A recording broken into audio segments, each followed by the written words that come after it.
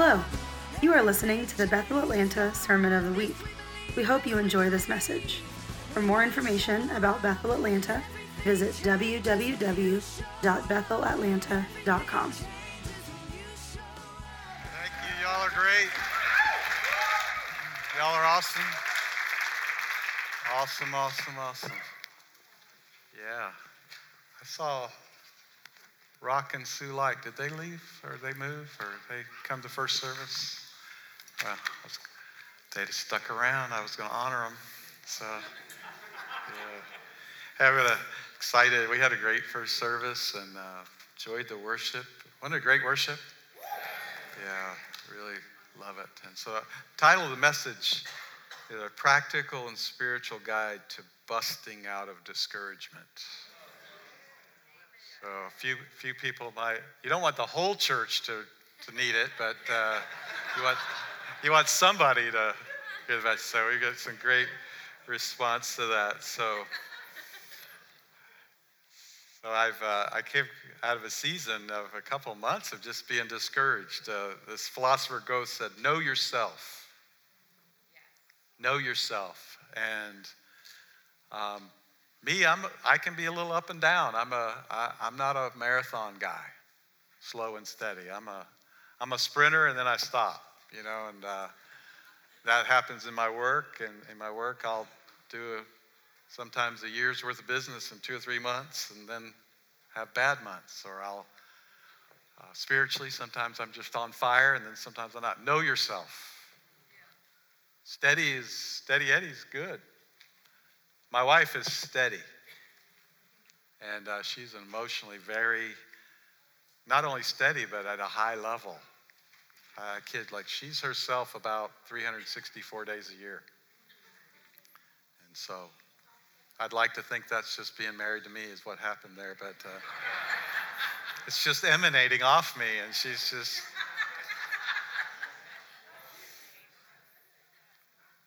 For the podcast, that's sarcasm. And, so if you get discouraged, the word discouraged, encourage is a cool word. En is the word within. Courage is obviously courage. So when you encourage someone, you're building courage within them. Discourage, courage is dissipating. This isn't my favorite word. Disengage, dis-ease, discourage. I can get rid of dis from my vocabulary. And we'll just stay with encourage and enable. But what's the best way? If there's a muddy ditch here, what's the best way to get out of that muddy ditch? That's big old muddy sinkhole ditch. Best way to get out is to never get in.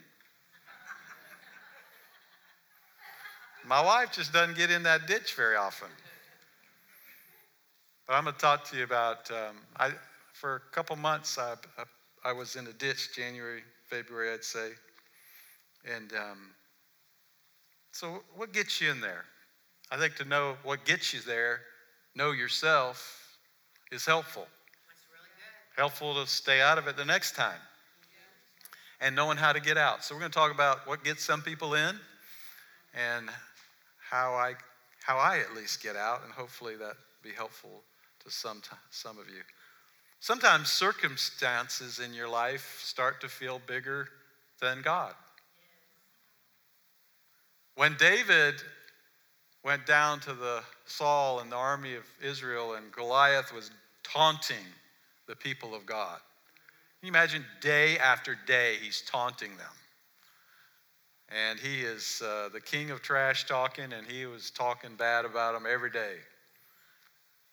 And every one of them had a belief system that had Goliath bigger than their God. Until David arrived. And David saw it totally differently. And his God was much bigger than that taunting Goliath, and he showed him the way. So sometimes circumstances get bigger than they should. Sometimes it's natural. Sometimes it's health reasons. People get in a health challenge that they just can't get out of, or they lose hope that they're going to get over, or their life feels different. Sometimes it can be as simple as sleep or exercise or eating better food or hormones, but sometimes that can take us down. Sometimes we begin believing lies, and that voice of the enemy says, you're not, you can't, you won't, it won't happen. And our mindsets and the tapes that go on in our head are not tapes that are kingly, godly kingdom.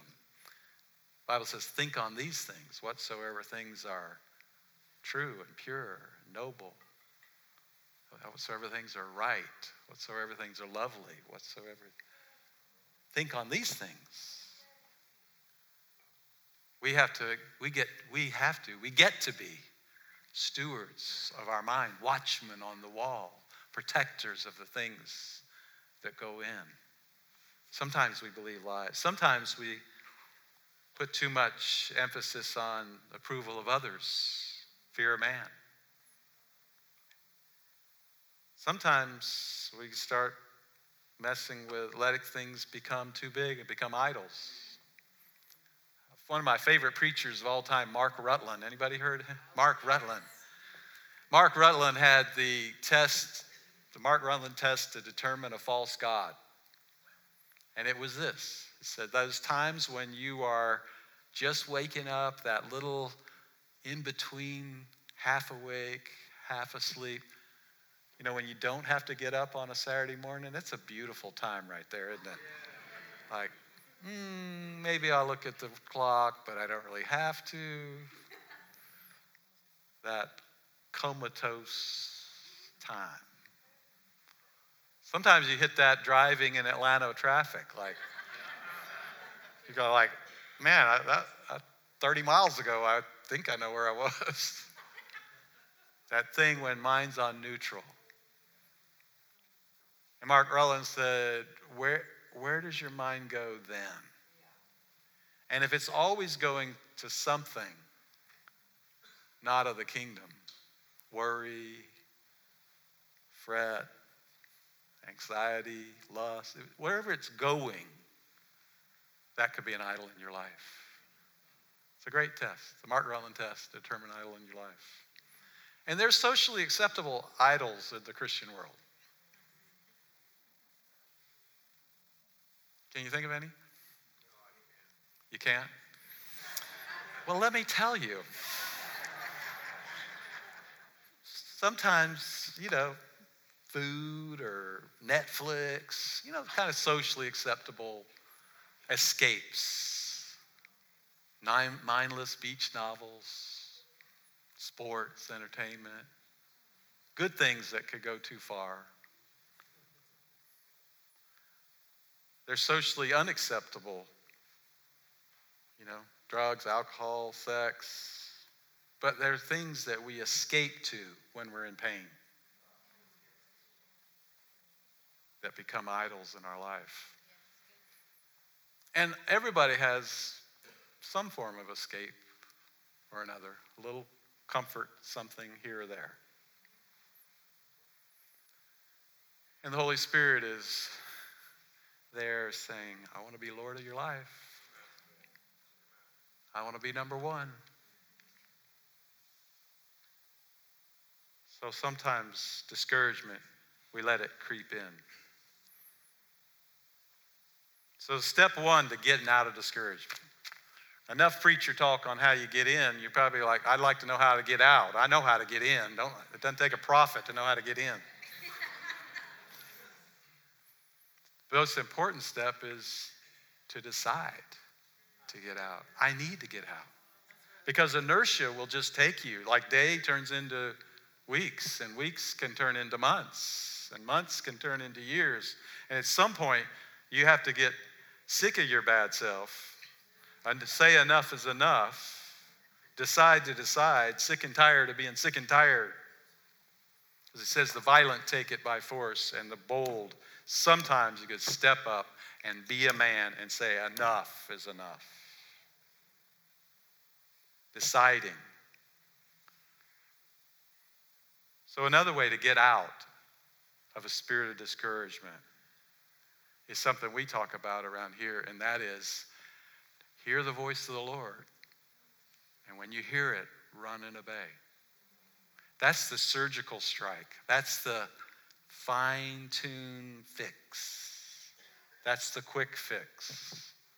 When you hear the Lord, and he says, do this, go there. I've been waiting on you to do that. It could be an area where you're just slow to obey. It could be an area of sin. It could be an area that you just need to respond. Because in obedience, physical obedience, brings spiritual release. And even something that simple can pull you out of a little doldrum, a discouragement. Hear his voice and go run and obey. And like, oh, you're turned on. Your spirit's turned on. Oh, I heard you, God. Yeah, I know. And he lets me know he heard me. And that encouragement can just like, oh, I'm back. I'm alive. My spirit man's alive. But if you don't get that, then you're searching. And Bill Johnson says, if when times get tough, refine your focus. And back in October of last year, we had a chance to sit with him with some other pastors. And he began to talk about this subject. He says, a season of review. Review what we know well as if we never knew it. Like review, and I think about spring training right now. The Braves are in spring training. The athletes, the baseball players, they're reviewing things they've known their whole life. They've been playing since they're 5 years old. And they're learning to bunt again, to hit the cutoff man again, their stance again. They're reviewing things they know, simple fundamentals. And Bill was saying, preachers, review the things you know. It's like go to spring training. Review what it means to be born again. Review what it cost you to get there. He talked about don't stay busy to silence the voice of pain. Busy is a social acceptable idol in America. Makes you feel important. I'm important, I'm busy. Let's all be busy, we're important. Got 300 emails today, I'm busy, I'm important. It's not a virtue. Busy's not a virtue. It's not a fruit of the Spirit. He said disappointed, pain, losses. He's talking to preachers here. Things they deal with. Disappointment, pain, losses, criticism, betrayal. He said, I must trust with failure if I can be trusted with success. Refine focus when times are tough. Think about destiny versus loss, loyalty versus betrayal, favor versus loss.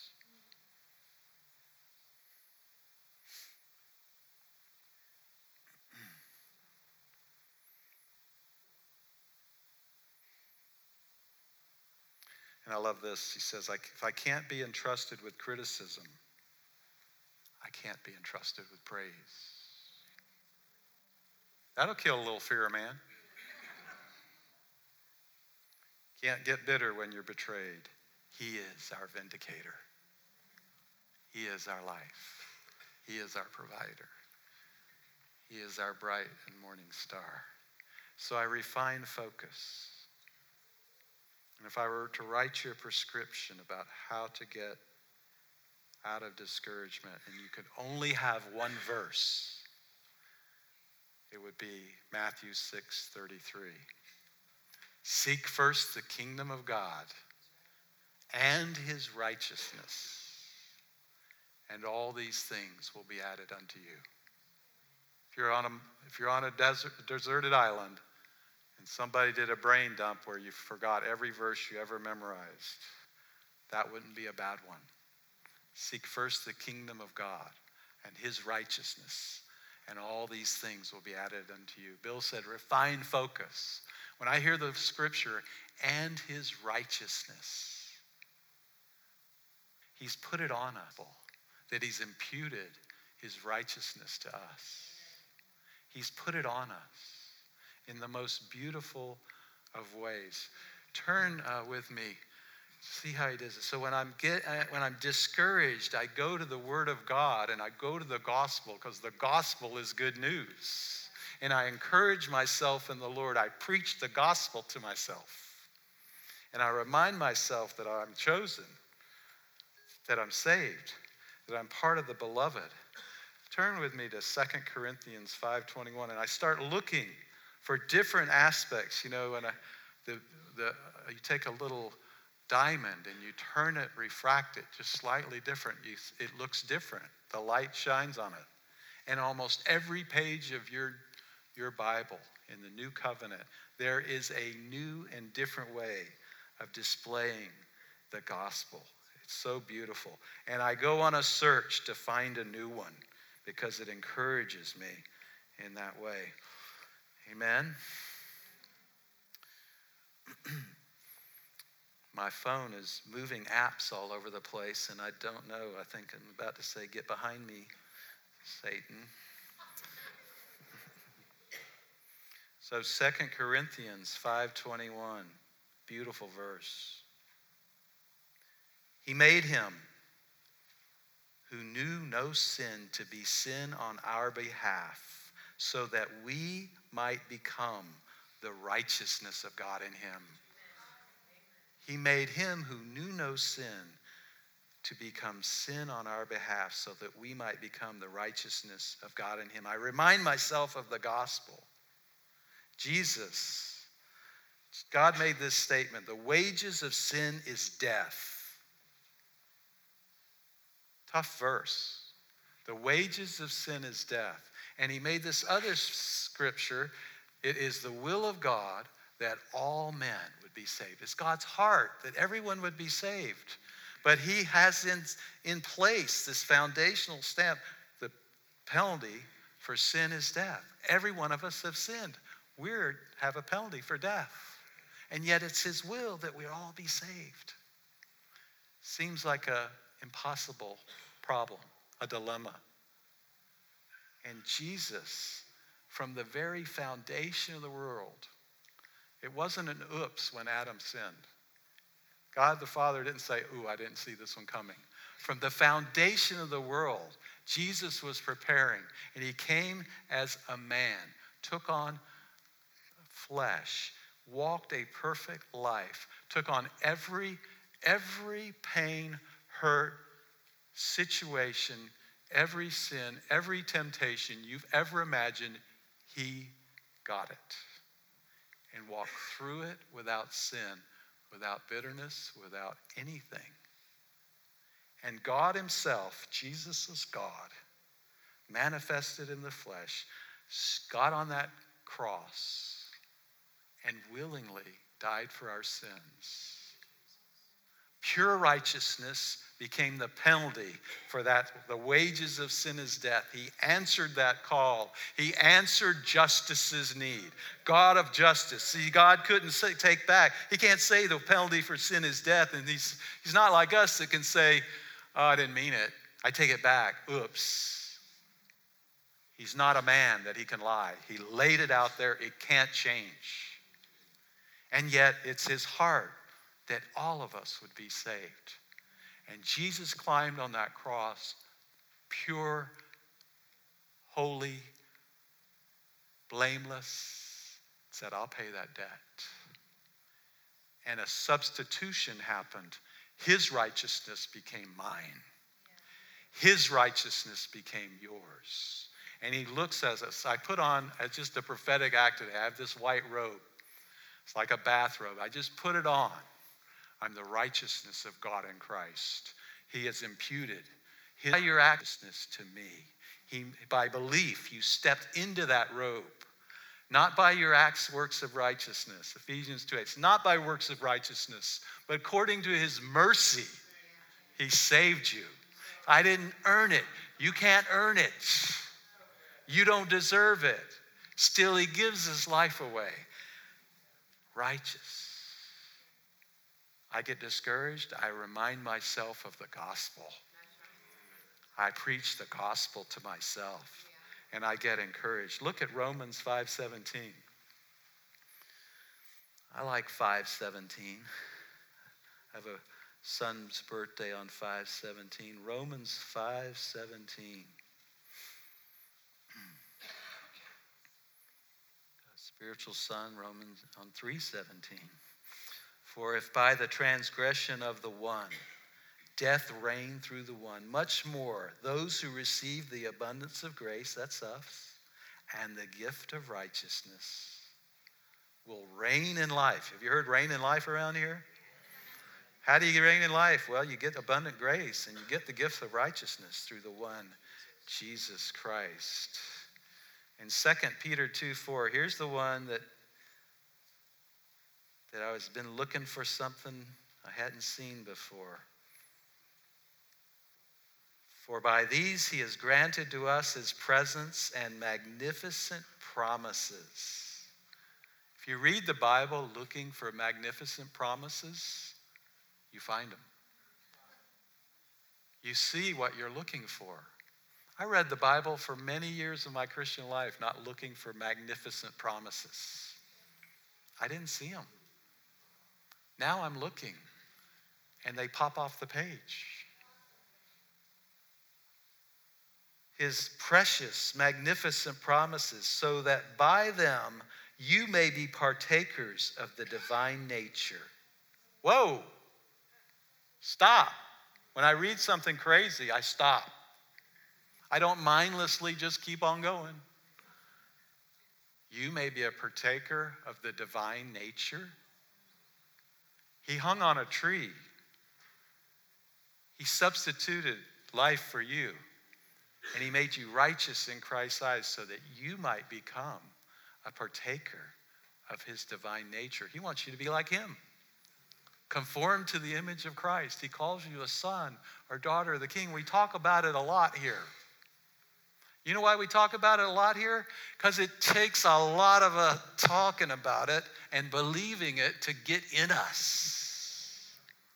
There's a lot in us that says, I don't know about that. Deeper. One, and I'm looking for it every time to drive deeper, 1 centimeter deeper into my heart, my knower. You're a son. You're a daughter. You're a partaker of the divine nature. That's why he died. And as it goes into my believer, I'm encouraged. Amen?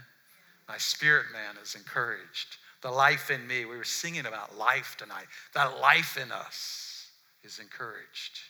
We have a life in us that's different. And so I refine my focus. I also go to prayer. I get humble. I get accountable. So I was discouraged. I went to home group, and Ron and Carolyn have a home group that we go to when we can. And I just said a couple weeks ago in the home group, hey, I need prayer. I've been discouraged. Get hands laid on me. Prayer changes things.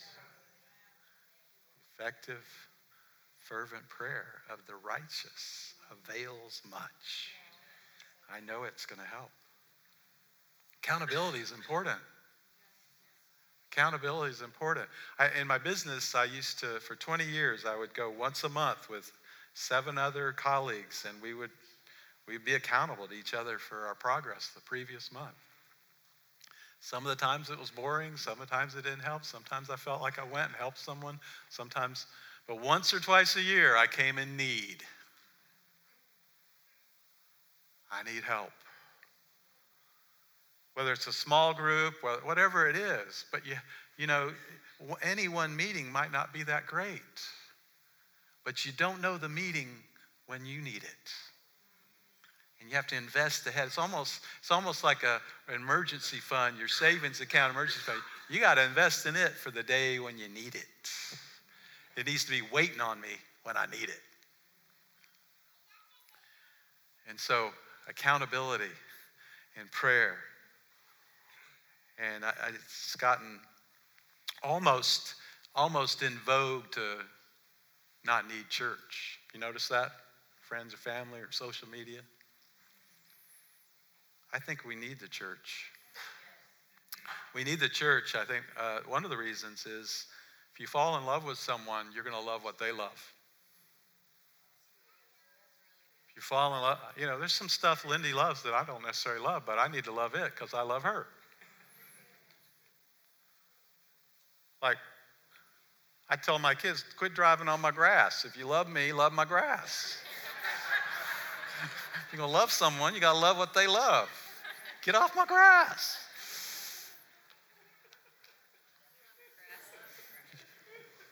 Yeah, Vanessa loves my grass. She loves me.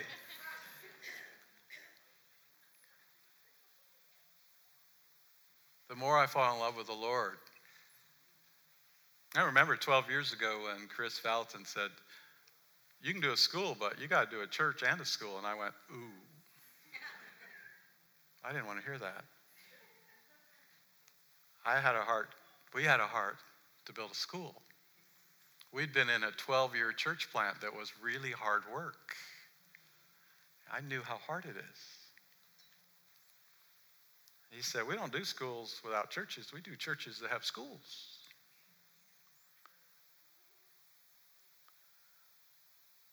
What the Lord has done is I fall in love with the Lord. I fall in love with what he loves. He loves the church. I love the church.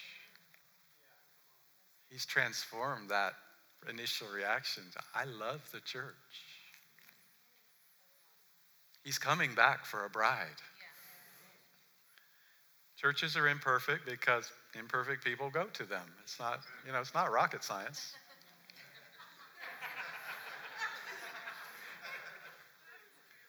But we're coming, this bride. We know we're destiny of a bride, a powerful, pure, spotless bride. We know where this thing's going.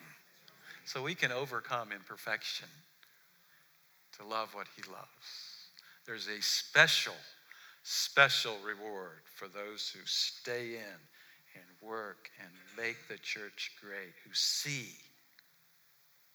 with spiritual eyes where he's going. And we need each other. You can go be an island and solo, but the people I've observed aren't generally thriving, and they don't generally influence much because you can't influence much by yourself. We together can do some stuff. You and me alone can't do that much. One sends 1,000 to flight. 2 send the legions fleeing. And 300 can take a city. Let's do that. I'll sign up for that. I'm in for that. So we got to get to stay together. I need you. When I'm discouraged, I really need you. Because one of you might be the answer.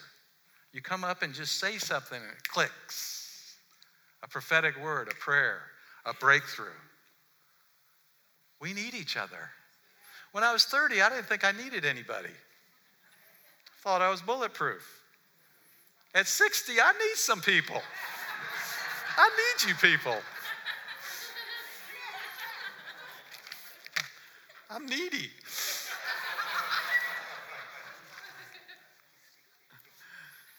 Fifth one, gratitude and praise. Psalms 100, verse 4. Love Psalm 100. What we were just doing, we were entering his gates with thanksgiving. We were entering his courts with praise. Did you catch that? You enter those gates with thanksgiving.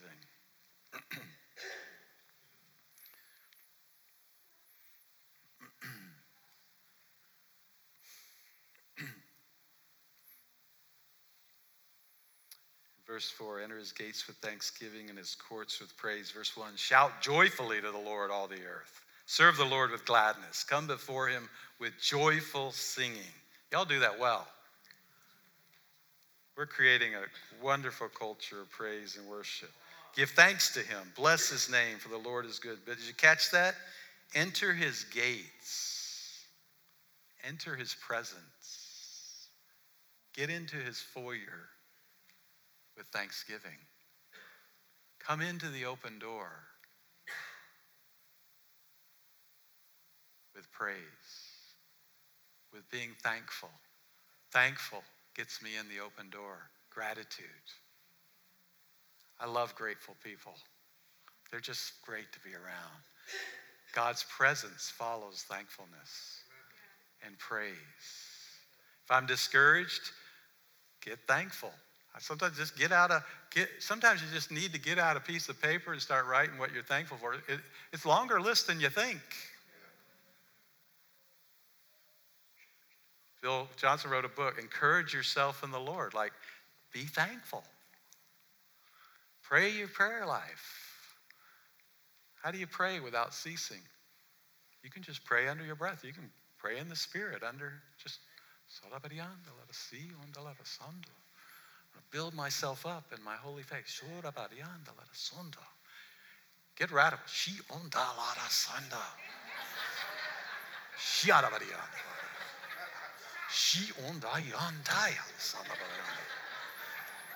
Build yourself up in your holy gratitude and praise.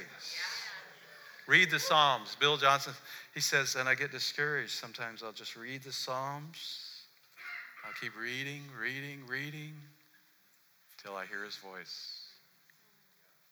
I'll just read till I hear his voice. Till something's alive. Till some verse says, that's me, that's you. So something comes alive. When I get discouraged, the Psalms are wonderful. Like the David Psalms, like there's so many of them they start out like, I'm the scum of the earth, God. You're not there. You don't listen to me. I don't know who you are. I'm not really happy with you. Then about halfway through, it's like he eats some spinach, and his Popeye spinach. Or he goes into a phone booth and comes out with a big S on his chest. Or he gets born again. And the second half is like, God, you're amazing. I love you. You're the apple of my eye. I don't know, how did I ever... And God's like, I love that guy. He's amazing. I think he's kind of schizophrenic.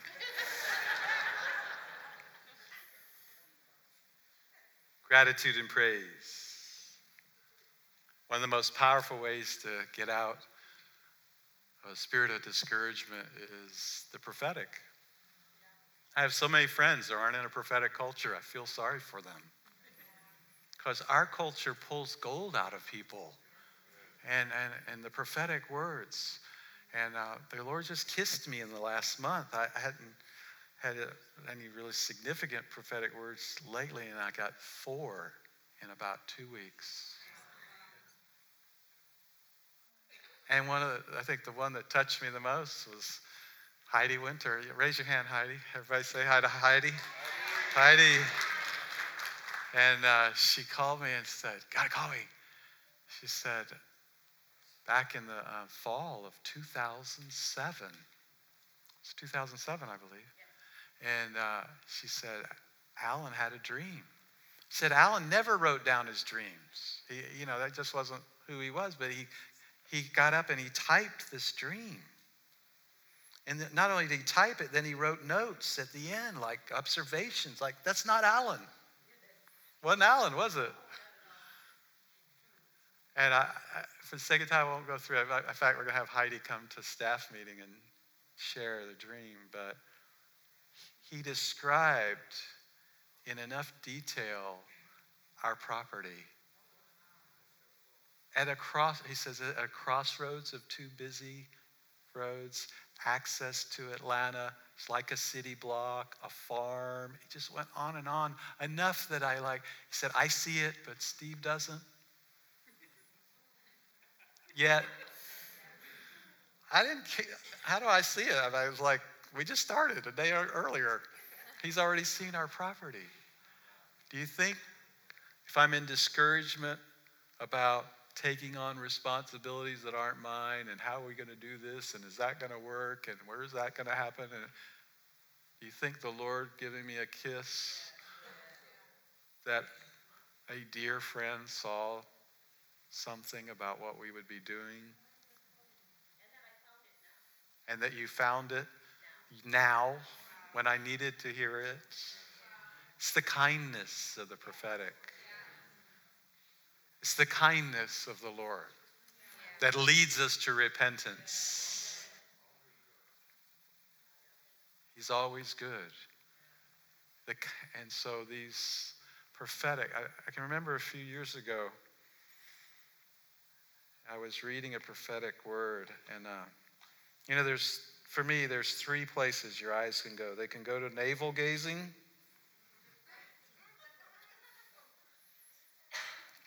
I used to be able to see my navel.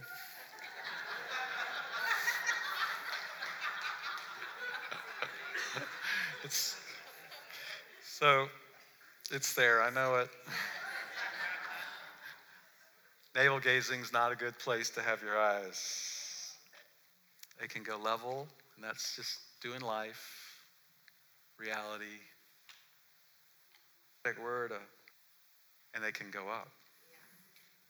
I was reading a prophetic word a friend from California sent.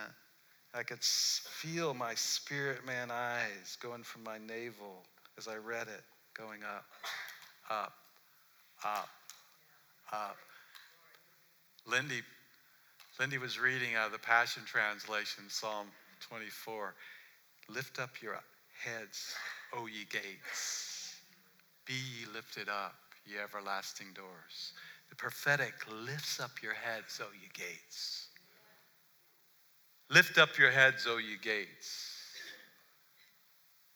Lift up your heads, O ye gates, and be ye lifted up, ye everlasting doors. Who's the King of glory? The Lord strong and mighty, he's the King of glory. Lift up your heads, O ye gates, and be ye lifted up, ye everlasting doors. The prophetic will lift up your heads. And in this position, things fall off. Things that you're carrying, and your head and your body is in this position in the spirit realm. Things you're carrying, you shouldn't be carrying, begin to fall off, that were held on tight when you're looking at your navel. The Lord, through the prophetic, will lift up your heads. Seek first the kingdom of God and his righteousness, and all these things will be added unto you. The Lord gave me a theme for a year that's tied to that verse. Gaze upon the Lord. Glance at your business. Glance at that thing that's bothering you. Glance at that concern. Glance at that worry with your child. Glance at that health. Glance at that bill that's going unpaid. Gaze upon the Lord and glance at that concern. It's seek ye first the kingdom of God. It's a position. It's a sight line position. You want to get out of discouragement? Get your sight line fixed.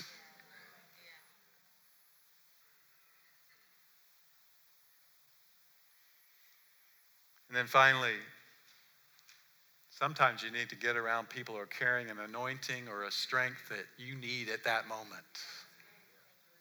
Some people just carry a strength. Some people carry encouragement or joy. Some people carry healing. Some people carry faith or hope. And so just at the right time on the schedule, Wendy and Steve Backlund, who carry hope, showed up. They've only come 3 times in 10 years. All 3 times, I've kind of needed it. I'm not, believe me. But he's good.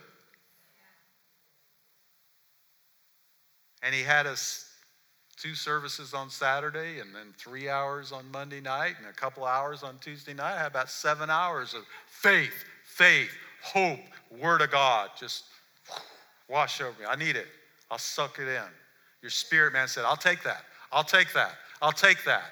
Lift up your head, O ye gates. The word, how does faith come? By hearing. Hearing by the word of God. A lot of word of God. A lot of word of God.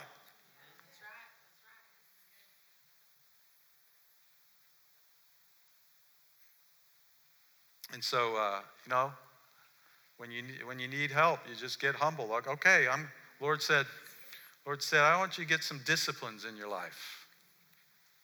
I'm the boss at work. I don't have any disciplines in my life. I can show up when I want to show up. I can call the people I want to call. I can be lazy or I can be hardworking. So you might need a few disciplines in your life. So I sign up for Abigail's jumpology class. So 3 days a week, 6:45, get discipline in my life. Or let's just read this Stephen Wendy Backlund's Igniting Faith for 40 days. Let's just, very simple, read a devotion, read a chapter in the Bible, start declaring. Build up your faith. So our class, I just said, anybody in the class want to do it? And I asked the staff, anybody want to do this with me? And the response was so strong that, so I went and bought about 15 or 20 books and handing them out. But if any of y'all would like to join us, I don't really want to buy 300 or 400 books, but just go on Amazon. It's $12, and we're going to start tomorrow, and you'll get yours in a few days, and let's do it together if you want to. And we'll build ourselves up in our most holy faith.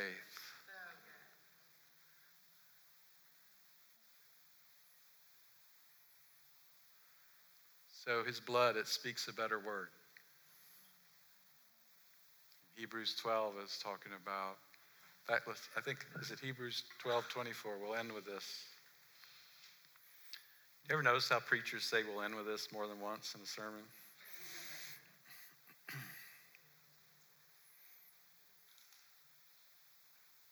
It's another little, finding nuggets that you hadn't seen is so much fun.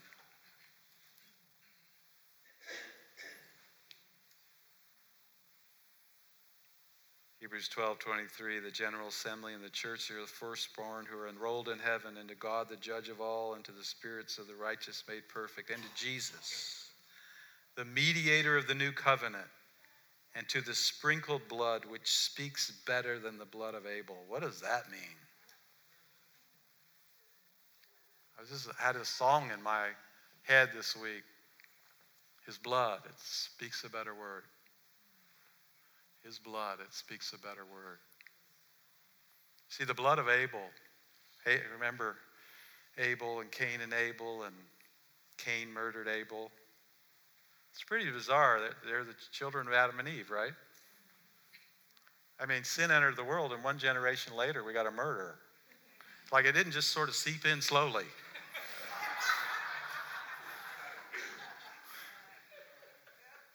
And Abel was innocent. And Abel was totally innocent. And the Bible said, his blood was screaming for righteousness to the heavens. But his blood, Jesus' blood, speaks a better word. He also was innocent. And his blood sprinkled on the mercy seat. His blood sprinkled on the mercy seat spoke a better word, not a word for justice, but a word for mercy and forgives blood for all who would believe. Our Lord, his blood, it speaks a better word. It's righteousness to me. And so whether it's refining our focus or staying out of the ditch or living by faith, if it's getting a prophetic word, if it's praising, staying for 2 services and worshiping God until you can't stand up anymore, if it's doing a simple little devotion, maybe it's all of those until you hear God's voice and you run and obey. But whatever it takes, we're restored. We serve a God. We serve a King who says,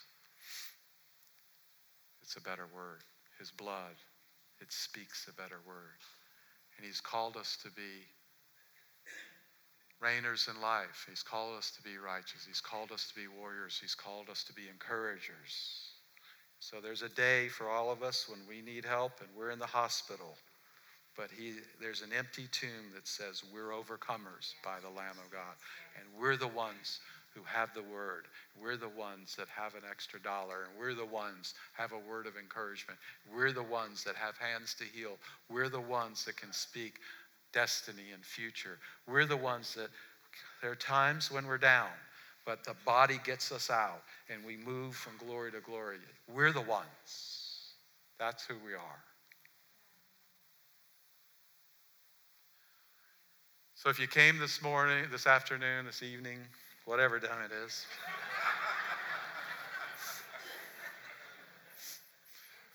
where am I?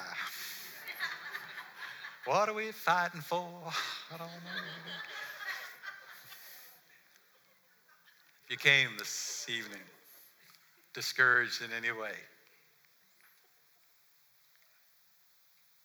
and you said, Pastor, something you said helped, or I need prayer, or I want breakthrough, or I need encouragement, if you would just stand and come to the front, we're going to minister.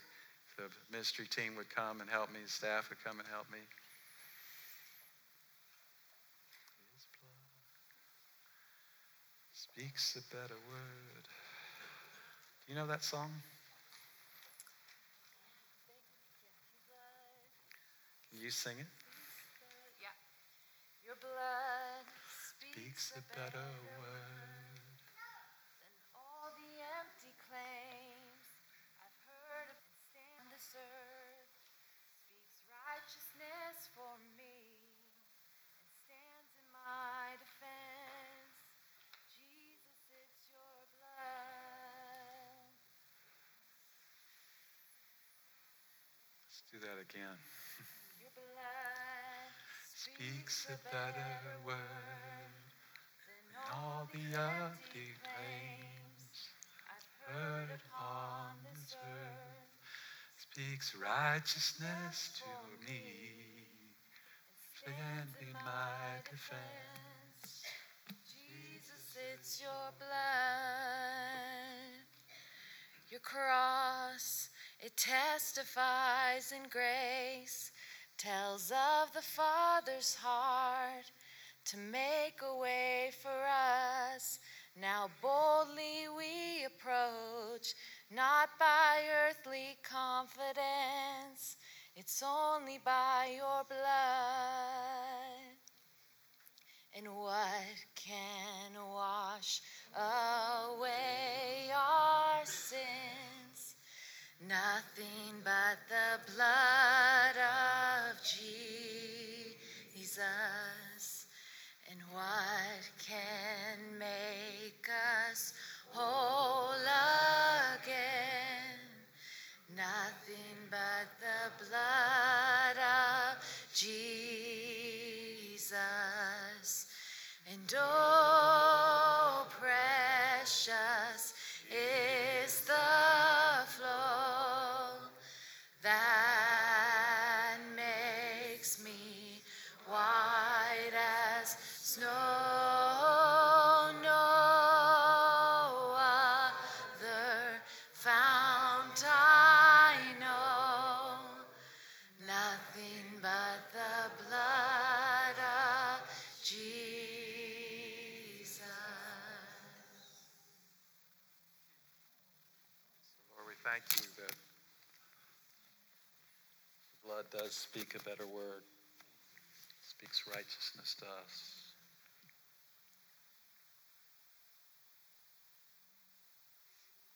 Holy Spirit, I thank you that you speak to the hearts of your sons and daughters. And you would begin to speak right now. You've already been speaking in the service, some that know they're supposed to do something different. An act of obedience, a repentance.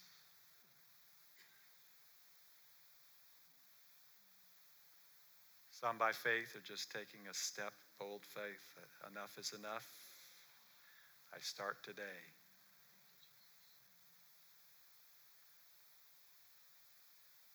It says, be encouraged. Joshua, be courageous. Be strong and courageous. Be very strong and courageous, Joshua. and step into the land of promises, says the Spirit of the Lord. You go, discouraged ones, be strong, be courageous, be very strong and courageous, and step into the land of promises, the land of the upside down kingdom, the land where you don't fight anymore. Some battles you actually walk around 7 times and scream and praise God, and the walls come tumbling down. Hear the voice of the Lord. Run and obey when you hear it. Sometimes you yield the sword, sometimes you scream. Sometimes you dance on injustice. Hear the voice of the Lord. O children of the light, sons of the day, daughters of the light, hear the voice of the Lord. My sheep hear my voice. My sheep hear my voice. Sorabare, pray, just lift up your voice. Lift up your heads, O ye gates. Pray the prayer of faith, the children of faith. Thank you for listening to the Sermon of the Week. To stay connected with Bethel Atlanta, visit www.bethelatlanta.com.